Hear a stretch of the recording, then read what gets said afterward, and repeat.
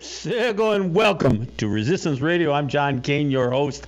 Regan DeLoggins will be coming along shortly, and we've got a good program for you. There's always going to be a different angle when two native voices come on the air to talk about something that might be in the news already, and that's why we say we like to offer a native perspective to issues that impact us all. Well, critical race theory is in all the news right now. It is the new boogeyman of the the right or the white has their sights on, and we want to talk a little bit about critical race theory. And look, for those of you who haven't heard this expression or have heard it but don't know what it means, it's essentially an academic movement to critically examine the law as it intersects with issues of race and to challenge mainstream approaches to racial justice or racial equity. It basically is the idea of looking at not just racism but systemic racism. And this has, white people on the right just losing their freaking minds. I mean, there are literally states that have passed state laws prohibiting teaching critical race theory in schools. Now, the crazy part is that if there may be no place more important to teach critical race theory than in K through 12 schools. And especially since that's where most people are not going to continue to study history after school. I mean, look, many of us still read and that kind of thing, but the body of American history that most Americans have comes to them from their childhood, from elementary and high school. And the problem is what they're being taught is primarily BS. Primarily propaganda. It's always about, in the words of James Lowen, who wrote Lies My Teacher Told Me, he basically says it's this whole idea of teaching history as if it's a series of fairy tales with happy endings. Because no matter what you teach, I mean, before the show, and Reggie, feel free to chime in here because we're just chuckling because, you've got a situation now where they've passed a law declaring, a federal law declaring Juneteenth as a holiday. Well, how do you teach about Juneteenth without talking about slavery? And I says, well, that's easy. You don't teach about slavery. You just teach about ending slavery. Slavery sucks. Who wants to teach about slavery? Just teach about ending slavery. And then everybody's happy. It's all good stuff, right? Yeah, really. What is the big deal about that? I mean, hey, slavery is bad. The end of slavery is good. So here's Juneteenth to remind people about that. Never mind the details. Never mind about the infrastructure building. Never mind about the free labor that was offered for centuries at that time. But let you know that we now have a federal holiday. Yeah, bury 1619. but let's celebrate Juneteenth. Yeah, that's it. Yeah, it I don't know. It's just like one of those badly edited films where you it's like I don't know if you remember this, like back in early days, well, in television, where you had these real bad westerns, where you're talking to a native person, right? Is there any such thing as a good western? Yeah. I fully realize who I'm talking to, sir. But with that said, it's where they give you the end, but they never give you the details of what started the things. Like name your situation, and it was an accomplishment on its own if they even mentioned the situation. Never mind presented it entirely bad. But this is what I'm talking about in regards to Juneteenth. It's like, you can't go into the details and boom, here it is. It's there. Just like the the Tulsa situation. It was a massacre. No one wants to talk about how we got into that. No, they won't even call it a massacre. They want to keep calling it a riot. Yeah. I mean, and that's an absurd characterization about what took place in Tulsa. I mean, and it just amazes me when I hear these things that get these tags to them. And let's face it, Tulsa was not a unique situation. I mean, there was some unique characteristics. I mean, by the sheer volume of the destruction, but in every major city of the United States, within a 10-year period actually leading up to Tulsa, every city, New York, Chicago, Washington, every city had a major blow up where white people attacked black communities. Yeah, that's right. That's true. And speaking of that, I think Regan is here. I am. Can y'all hear me okay? Yeah, I can hear you fine, Regan. Hey, thanks for. I know sometimes this is really tough to kind of jam this all in here, but I think that you and I need to have this conversation. Well, I think it's interesting that y'all are talking about Juneteenth, and I think the conversation around Juneteenth is incredibly problematic, especially becoming a federal holiday, because as y'all were saying, it's just a performative action to have Juneteenth be a federal holiday. But what we are not talking about are the over 200 proposed legislative changes to end lynching that were completely disregarded. Or the fact that the Black Lives Matter movement is still in effect, still happening, and will continue to happen as police continue to be violent and murder Black people.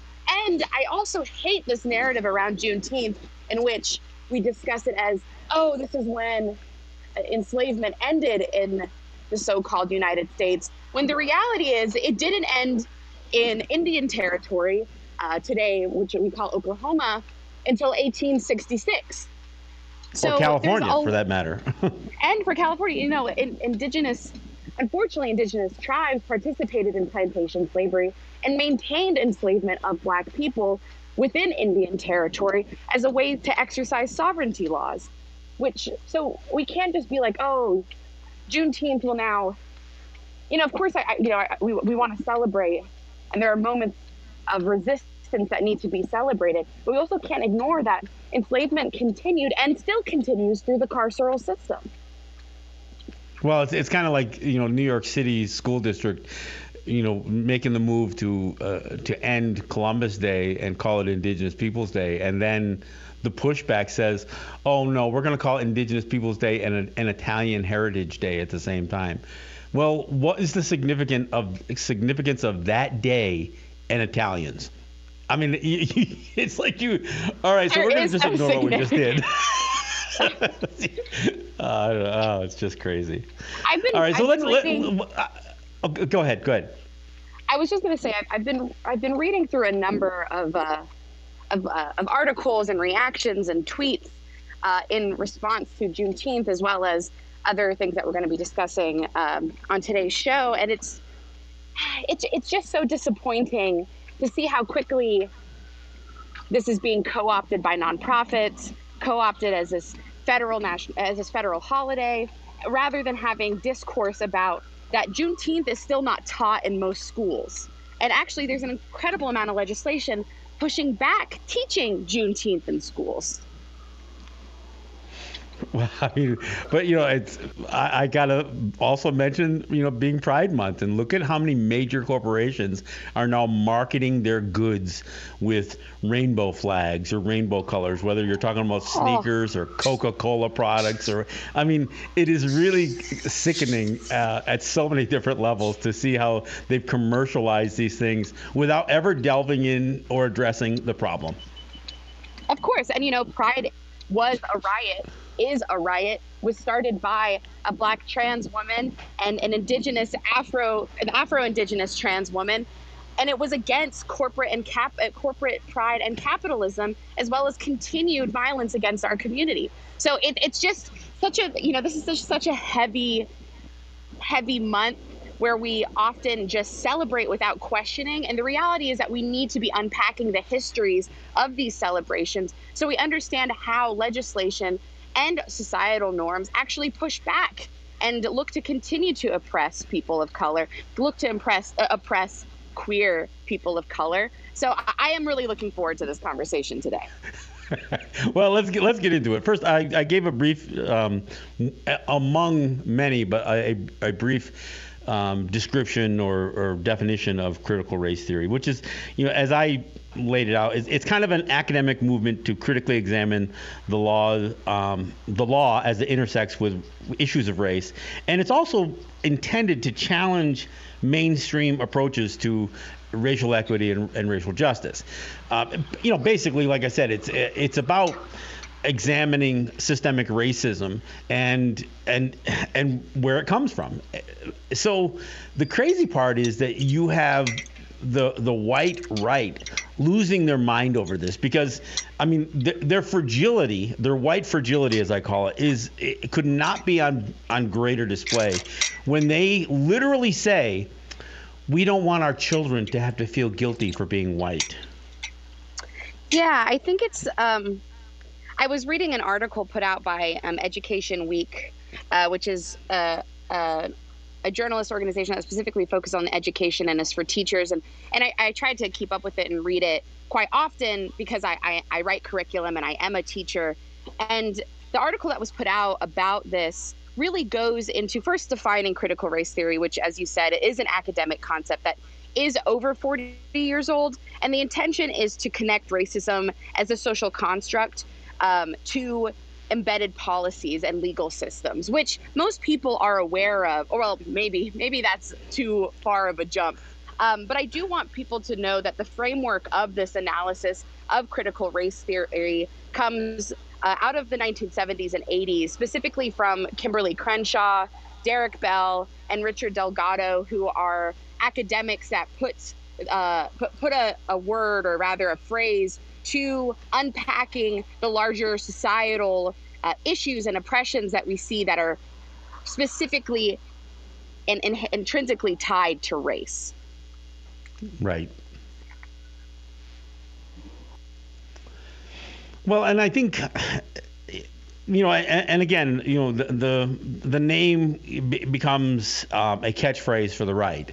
But the bottom line is, if you can't address the fact that that racism is and has been so pervasive, if you can't grasp the idea that it has become so embedded in everything from redlining via zip codes to the prison and justice systems to who gets what job, but as just as importantly, how children are being taught history. And I think the idea that the right is attacking critical race theory being taught in the schools so strongly is proof that they know that teaching children at an early age about critical race theory, about racism, frankly, might weaken their white privilege. Well, I want to point out that one of the biggest conservative organizations that's pushing against critical race theory being taught in schools is a foundation called the Heritage Foundation, and they attributed what they refer to as issues with CRT, which is critical race theory, and I want to read what they attribute issues being, because I think it's incredible. They specifically say that they attribute a host of issues to CRT, including the Black Lives Matter protests, LGBTQIA plus clubs in schools, diversity trainings in federal agencies and organizations, recent ethnic studies, model curriculums, free speech debates on college campuses, and alternatives to exclusionary discipline.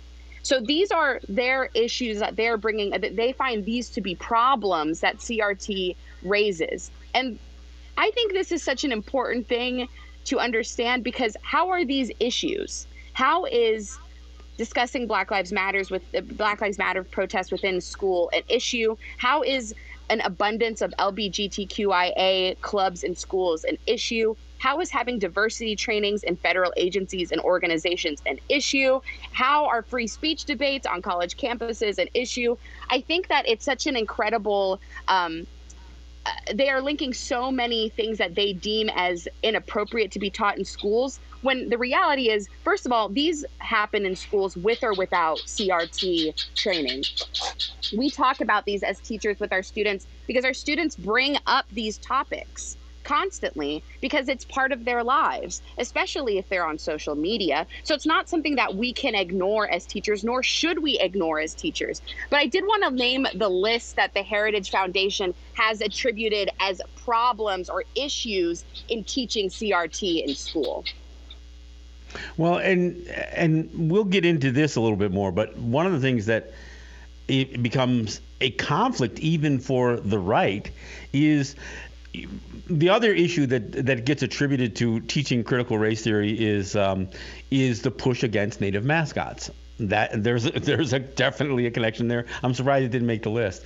But the interesting thing is there are many schools that are now trying to use or pitch this idea of teaching more Native history as an excuse for keeping a Native mascot. Mm-hmm. Well, then how do you do that? I mean, how do you teach more Native history and not delve, and that's not going to cross that line about, of critical race theory? I mean, what are you going to do? Just say, teach about happy little pilgrims and happy little Indians and, oh yeah, Native people gave us corn. I mean, you're going to stop there? I mean, news is breaking every freaking day about more undocumented or unmarked graves being discovered alongside these residential schools. So you're going to ignore all of that? You're going to ignore all of this history? Again, the massacres, the residential schools, the rape culture that we now attribute to missing and murdered Indigenous women and girls and trans and Two-Spirit. I mean, are we going to ignore all of that stuff, even as schools say, well, we're going to teach history and not to resolve the mascot problem, but to prolong it? I mean, it's absurd. No matter how these guys try to address this stuff, there's no way they can make a logical or an intelligent argument in any of this. Well, I think that it's, as I was reading this article earlier today about this pushback against teaching critical race theory, and for me, what I found to be so disturbing was a majority of these conservative groups and foundations that are pushing back against CRT being taught in schools are not made up of teachers. And the teachers who are there come from, largely conservative states and districts.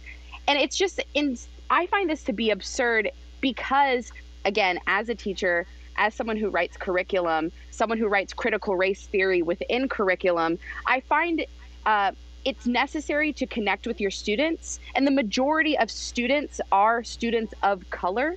And a majority of these histories affect how students are treated within school systems currently. So it's clearly based out of fear. It's clearly, this is a threat to white supremacy. And as we've discussed on this show before, and something that I discuss pretty openly, is that our education system upholds white supremacy. Our history, the histories that are taught to our students uphold white supremacy. And critical race theory really challenges not just how teachers teach history, but then also how they have to unpack that within their own classroom. Because as we're talking about residential schools and enslavement and all of these really intense topics, we can't ignore how it impacts our young people today. We can't ignore how this impacts mental health as well as systemic issues today. So if you're a teacher and your intention is to serve your students, you are obligated to teach critical race theory because it is part of our everyday lives. We can't ignore what our students go through on a daily basis as students of color. I wanted to. You said something that went by so fast, and I want to highlight it. You said that the majority of students are people of color. I don't know if the average American realizes this, but while the overall population is still, the majority of the overall population is white, the younger you look at the population, the younger that demographic of American population is, the less predominantly white it is. I mean, I remember it was only a few years ago that, well, it seems like just a few years ago that they were saying that kindergarten classes, were the official numbers on kindergarten classes had a majority of people of color enrolled. So that's where we're at with school, and that's not changing. That trend isn't going to shift back towards towards a white majority. So it becomes even more critical. And I you said that, and I didn't want it to go by without giving a special note to it. No, I appreciate you saying that, because it is so important for people to understand that the demographic of the population of students is different. Most students are people of color. And I also think that something that I've noticed within these critical race theory conversations in terms of teaching within the K through 12 curricula is also that critical race theory is not synonymous to culturally relevant teaching. And culturally relevant teaching is something that we saw come out of the 90s, which is this intention to approach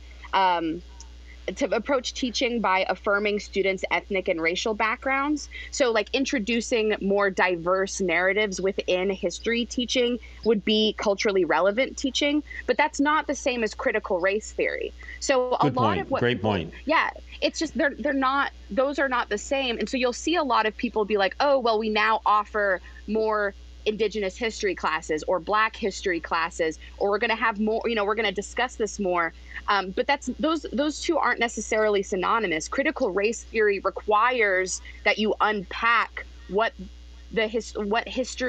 implications historical narratives have had to contemporary policy. So I think that's something that needs key. to be understood. The contemporary nature. What's so important here, because as a Native person, or as Native people I should say, for both of us, one of the things that we have to challenge is that we are only taught as objects of history. Exactly. So that is exactly part of the problem. I mean, when I think about, again, the mascot issue, every one of those mascots has us, pegged as an image from the 18th century or earlier. And so what is being taught is that we no longer exist as as Native people. That somehow we've been homogenized by history so much that an Indian or a Redskin is this logo. It is not John Kane or Regan DeLoggins. Yeah, that's very true.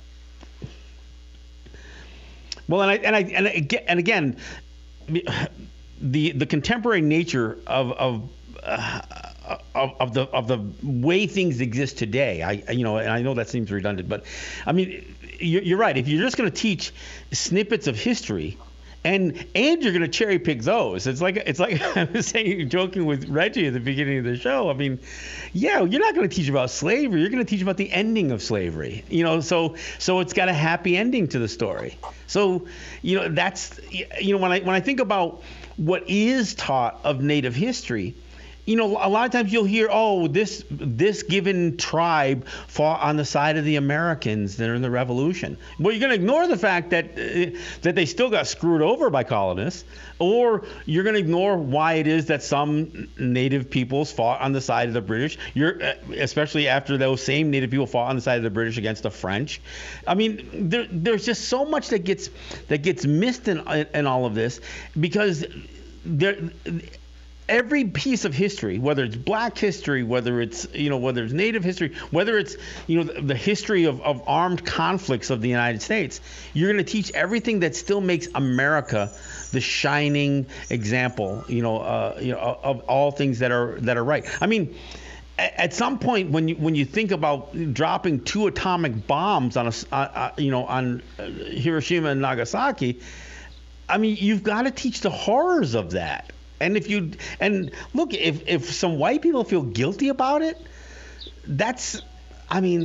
sorry. I mean, that little bit of guilt that you're feeling is nothing compared to what generations of Japanese, and not just Japanese in Japan, but Japanese all over the world were impacted by. Yeah, and I think that's something that also is I also think something that isn't being understood about why this is actually such a threat. in terms of banning critical race theory in schools is that a lot of this legislation, which, by the way, has passed in Idaho, Iowa, Oklahoma, and Tennessee, a lot of this legislation, a lot of these bills are incredibly vague. They're vague. So the way that they're written are vague. So now we're talking about teachers could be in violation of these laws by just teaching history as it's been taught already. So like discussing Jim Crow within the classroom, which is a part of history and is mostly taught in schools. I don't want to say they're taught everywhere because Jim Crow isn't necessarily taught everywhere, but a teacher could be in violation of these laws within under the critical race theory by just teaching history that includes oppression of people of colors. So I think that we need to watch this legislation. We need to watch these bills. We need to specifically watch the wording that's coming out of it, and how teachers are going to be held, quote unquote, accountable to these laws, because the strategic nature of making them very vague puts teachers at risk and students at risk for having discussions about race within the classroom. And you can't ignore race when you talk about American history. You can't ignore those things. It's been done for so long, but we can't allow that to continue to happen. So I really think that I want people who are listening to this show to understand that a lot of this legislation that is passing in a lot of these states is incredibly detrimental and violent.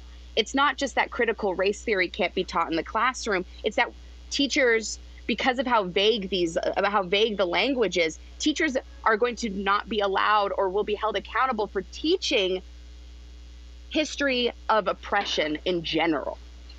Which means teachers can be fired. I mean, at the end of the day, I mean, this is the thing that teachers can be punished in any number of ways, and we don't know when they pass these laws. Well, what are the punitive, what's the punishment for violating this law? Clearly, we know that teachers will be vulnerable, especially teachers that are willing to teach this kind of history. So, yeah, it is really damaging. And of course, as I said earlier, and I said it somewhat jokingly, we listen to these old white men say that they're concerned about their children, having to feel guilt. And you know what? At the end of the day, these guys don't care about their children. They're caring about themselves. And so when I hear some of this stuff, it's really kind of absurd that this classic maneuver of saying, well, my children are going to be victims of something. And of course it gets drummed up like, well, if my children are taught this, then they could be persecuted in school and they could be bullied and they could be looked at as somehow inferior and that kind of stuff.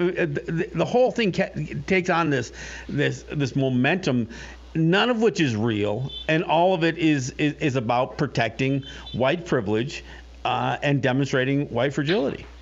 And also protecting the state.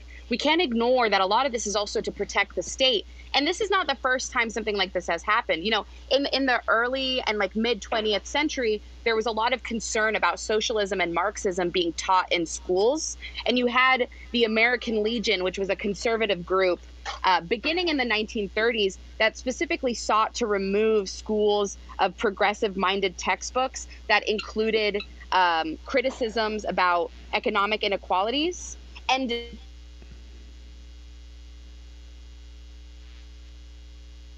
did I lose you? Brad, you see if we can get Regan back.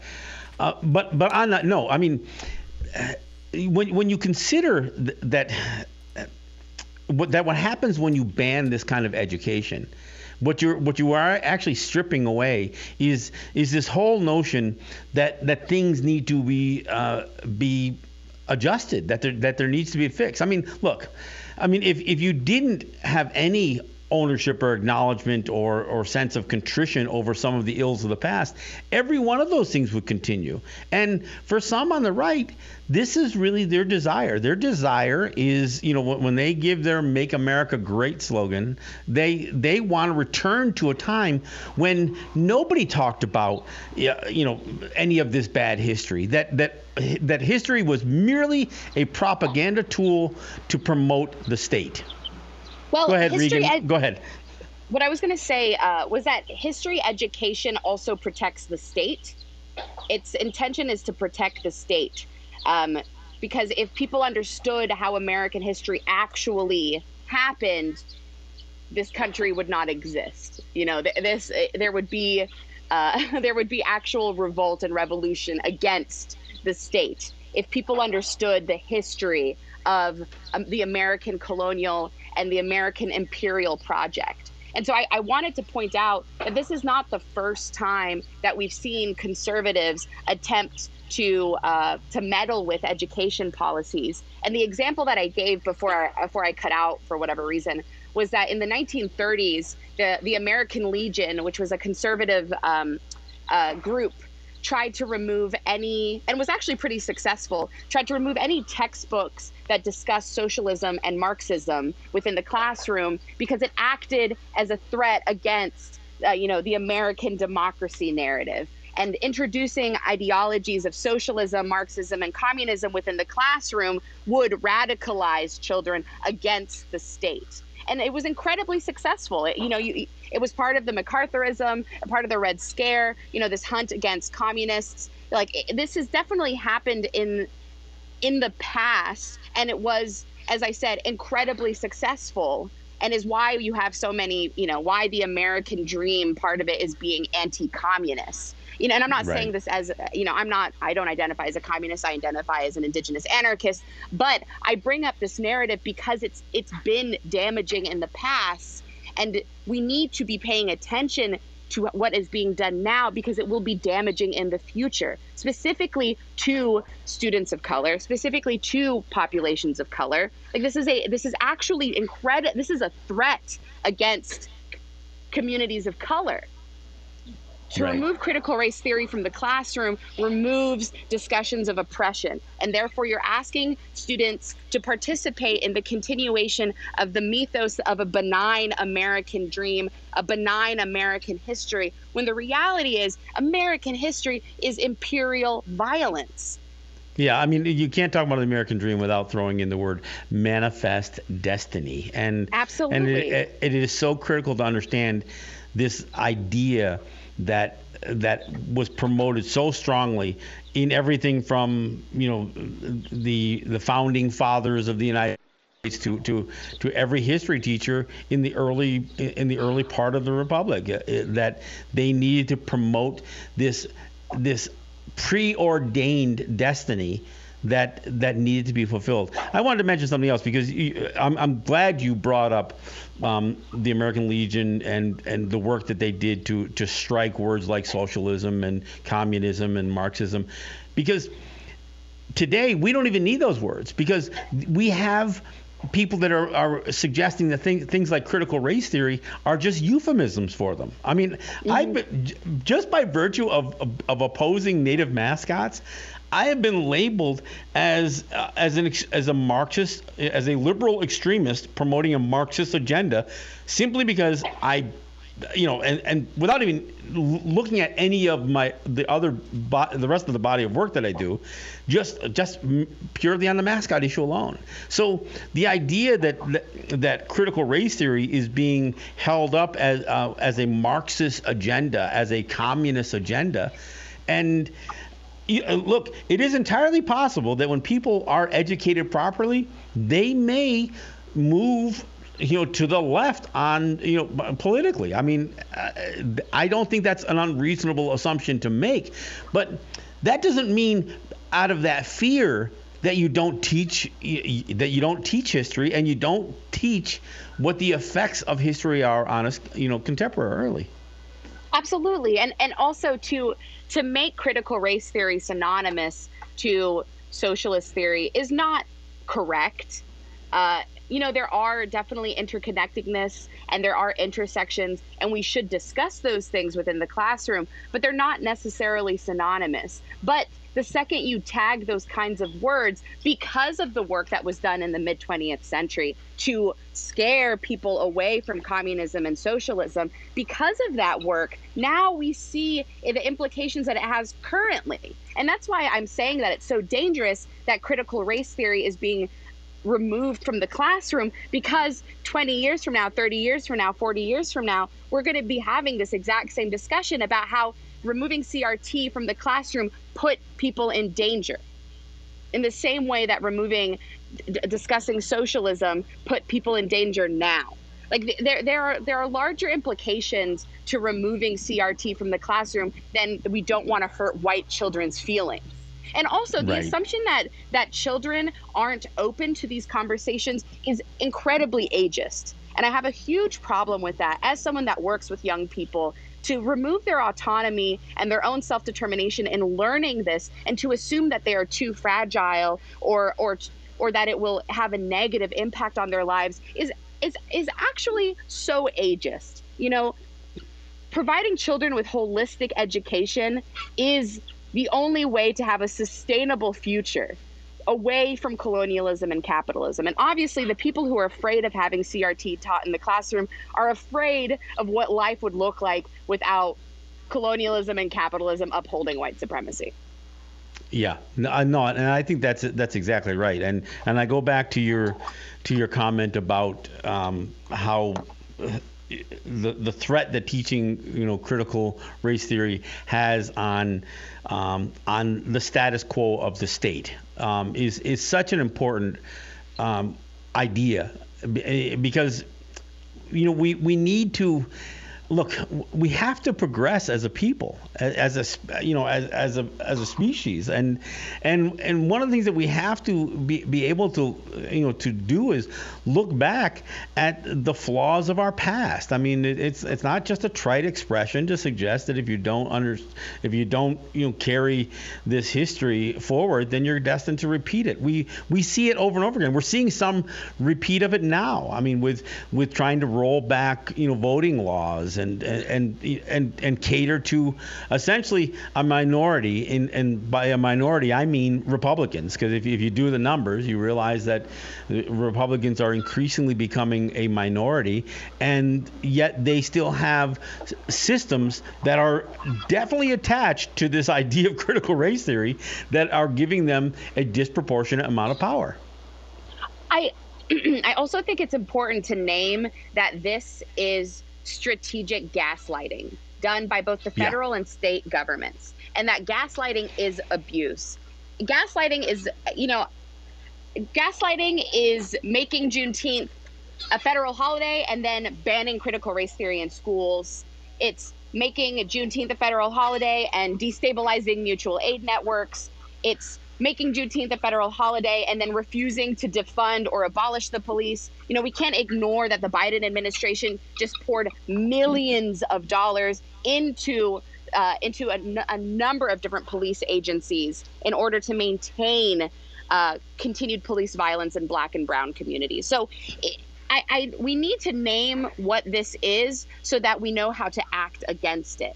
This is gaslighting. This is abuse. This is a way to maintain white supremacy. It's a way to honestly dishonor our children's education through an incredibly racist system. And I think it's important that we talk about history education as a racist, as part of this. History education participates in maintaining white supremacy. And so history teachers that look to push back against that are now going to be criminalized. This is when you start to talk about fascism and authoritativism. Like, this is the beginnings of it. People need to understand that this is all interconnected, and we're talking about an incredible abuse of power by the federal and state governments. Well, the other thing that I want to mention, you mentioned gaslighting, is if you are starting to see things like racial equity being introduced into into school administrations. At the same time that there is this effort to ban critical race theory, again, that is more of that gaslighting, because you cannot approach any conversation about any kind of racial equity program if you're not going to address some of the same things that you would have to address when it comes to critical race theory. Absolutely. It's just such important. It's so important for people to understand how interconnected all of these issues are, and that radical education and radicalizing students is a part of history education. And if you're a history educator and you're not participating in that, then you're upholding white supremacy. Right. Hey, I wanted to mention something. I mean, as many of you know, either from listening to this show or to my Let's Talk Native podcast, I have been engaged in my old high school of the debate over their mascot. They call themselves the Cambridge Indians, and it's been going on for over 8 months since I formally asked for the name to be removed and the mascot and imagery to be removed. And it just seems like that town has gotten crazier and crazier. They had an incident where one of the kids posted Mein Kampf as his favorite book in the yearbook, and then they had to recall all the yearbooks and reprint them. And they responded to that immediately, even as they dragged their feet over this mascot issue. And interestingly enough, this little town, we're talking about a small village here in upstate New York, made the Washington Post. So I encourage people, if they want to check out an opinion column in the Washington Post. It's called "A New York School District Confronts Hate in Its Yearbook, If Not in Its Mascot." So check it out. I thought the article was done decently. A couple of hiccups here and there, but I think the writer did a decent job with it. I got to tell you that last week the Cambridge Central School District had a board meeting. They put forth a resolution to strike, retire, get rid of the Indians name and any imagery and logos and mascot associated with it, and then didn't vote on it. Instead, rather than vote on it, they moved along to this idea of creating an amendment. There was also some language in that meeting that was, personally directed at me, even though I wasn't mentioned by name. So tonight, so if you're listening to the show on Thursday, it would be Thursday night. The board is having a special meeting, and from what I understood, the board president is going to formally issue an apology to me, and then he's going to introduce the original resolution to ban the mascot, ban the name, and put that to vote. Now, it may not pass, but the compromise or the watered down amendment that they're going to do was a suggestion to keep the name but strike the logo, which is pretty much absurd, and it doesn't address any of the the calls for schools to get rid of these things. But this to me is a perfect example of systemic racism, and it's a perfect example of to what critical race theory addresses. Because when you have a community that completely lacks diversity, and this is a town that is 95+% white, 99+% non-native, and yet they're going to address a native issue and reject every piece of information that has come from outside the community, which obviously it must come from the outside of the community if it's going to be a native view or perspective on it. This lies at the problem with those who are calling, and some of the very same people in this small town of Cambridge who are rejecting changing the mascot are beginning with their school board to create an opposition to critical race theory. And that is just a perfect anecdote, an example of how this is all interconnected.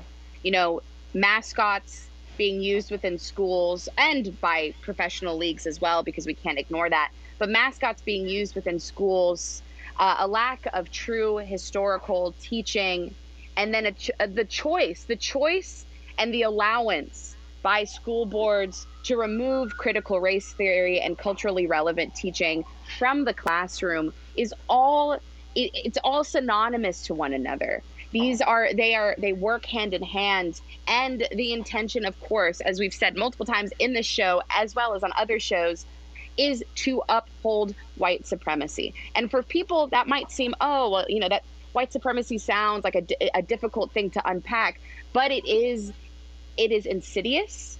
It is interlinked, and it is a part of our daily lives. And to continue to introduce students to white supremacist teachings and theories and narratives is how the settler state maintains power generationally. This is why we see history being taught the same way over the course of the modern through postmodernist period. This is why pedagogy in education classrooms rarely changes, and why when history teachers do push back on pedagogy or try to introduce new theories or new narratives within the classroom, why they are so quickly fired or removed or called a number of names before they are fired and removed. It's really truly. I keep using the term insidious because it's the only word I can think of that really describes how detrimental, violent, and manipulative these policies are in maintaining the status quo of settler colonialism as benign, as something of the past, rather than something that is ongoing and violent. Another phenomenon, and you and I have both participated in this, is doing or performing what many call land acknowledgments. And, it's one thing for you or I who are asked to speak at an event, let's say, or a meeting of some sort, to do a land acknowledgement. But the problem that I have with towns that do it, or schools that do it, or, whatever population is taking the very space, not just utilizing it for a moment, but taking the very space that they're now going to do a land acknowledgement. If you're not going to acknowledge what happened to the people who you are now announcing publicly predate your existence on that land, then again, this gets into some of that difficulty with critical race theory. If you're going to only say that we were there, again, you are illegitimizing our current and contemporary existence. And I have to caution people now. I mean, and look, I'm quick to bring up on WBAI and WPFW that I appreciate the fact that the stations give us space to allow our voices to be heard, because there's a big difference between land back and land acknowledgement. And I think it's really important that people understand that if you are not going to give Native people space in the very lands that you're acknowledging was Native, was or is Native territory, then it's kind of hypocritical. So I wanted to mention that in passing as well. No, I think that's incredibly important, especially because so many institutions and schools are now adopting land acknowledgements. And the majority of and for those who are unaware, and I hope you're not, a land acknowledgement is usually done at the beginning of an event or done within an institution or a museum. And the intention is, as it says, to acknowledge whose land you are on. So, for example, a lot of people in so-called New York City will say, this is the land of the Lenni Lenape, the ancestral land known as Lenapehoking. And, it's a bare minimum conversation. And the so-called United States is very behind on land acknowledgements. They've been done in occupied Canada and occupied Australia and occupied New Zealand for quite some time now. But now it's being really adopted quite more vigorously within the United States. But as you said, often these land acknowledgements do one thing. They acknowledge the ancestral lands of the people who you currently occupy, but also cement them in the past. There aren't discussions about how do we support Indigenous people contemporarily, whose land, how are the people who are removed off this land, where are they now? How do we bring them back? there are larger conversations that need to be had around land acknowledgements. Land acknowledgement is a Band-Aid on a bullet hole. It does nothing, and it's performative. And often institutions just use them to, check off a checklist of I'm being more diverse and inclusive, but without actually participating in reparations or rematriation to Indigenous and Black people. Well, and oftentimes it's used as an excuse to do nothing more, and of course that's the other problem is, when I think about again, I go back to Mitch McConnell once addressing the issue of reparations and his comment back to Black folks, well, we gave you a Black president, as if that was the reparations. And you and I've mentioned that we certainly don't want a Deb Haaland or an elected Native Congressperson to somehow be looked at as somehow reparations to what the Native experience has been. And it is just so easy for some people to characterize something as so far in the past and so irrelevant today that as if we're all better because of it. All of us. I mean, and I've heard it said about Native people that,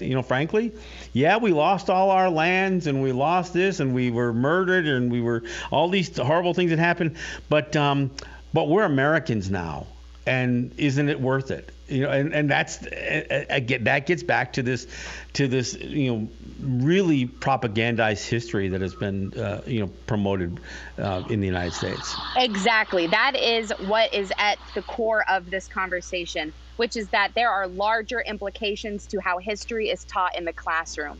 The way that we are taught history maintains assimilation, maintains genocide, maintains the settler colonial narrative, and it makes people complacent and complicit to a lot of these larger issues. And critical race theory looks to attempt to unpack those things. I don't want to be like, critical race theory is the end all be all and will save us and save our children from continued racism and oppression, but it is the beginning of the conversation, and it is our duty to have those conversations in the classroom because we are obligated to be educating and radicalizing students, even if it's not our own belief systems, which I think is incredibly important for people to understand. But if it isn't your belief system, then what the hell is wrong with you?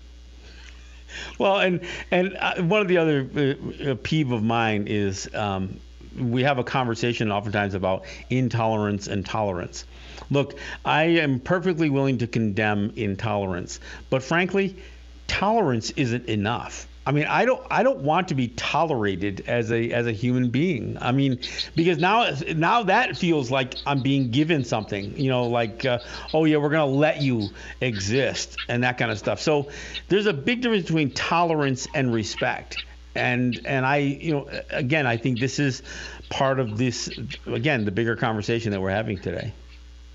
Yeah, absolutely. And of course, I want folks who are listening to take it upon themselves and to look up, the Kimberly Crenshaws of the world who really introduce, critical race theory into academia, but also understand that critical race theory, it has existed beyond academia, that academia is always late to the party, and that conversations of critical race theory are had within community.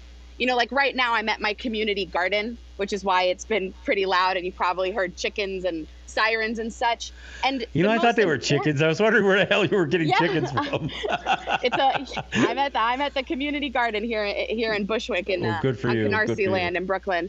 And the most important conversations that I have ever had about critical race theory have happened here in the community, surrounded by Black and brown people, by immigrants, by Indigenous people, where we really unpack the larger systemic issues. So even though critical race theory, we talk about it from an academic point of view, it's important that folks understand that those conversations have been happening in community for time immemorial, and that we have been conscious and have been working diligently to push back against the settler state under what would be understood as critical race theory conversations. Right. It may be a relatively new label. I mean, or at least becoming a popularized label, only because it's being demonized as such. But exactly. But critical race theory has been shaping. Actually, it's been shaping curricula for quite some time. I mean, it's had some pushback every step along the way. But that's why you have a James Loewen teaching writing a book like Lies My Teacher Told Me. That's why you have Howard Zinn and Roxanne Dunbar Ortiz. I mean, these folks are part of that idea of exploring critical race theory. Absolutely. This is not new, but people are really seeing, people who want to uphold white supremacy are really seeing the threat that critical race theory has in dismantling the things that they hold so dear. Right. And again, I hope I agree with you. I hope people do a little bit of research themselves and understand that when you see some various states, or if your own state, if New York State or a school district, a board begins to push back on this thing, it's really important that people weigh in. I want to thank you again, Regan, for a great conversation on a really important subject. I want to thank those of you in Washington and New York for checking us out. This is John Kane with Regan DeLoggins, and this is Resistance Radio.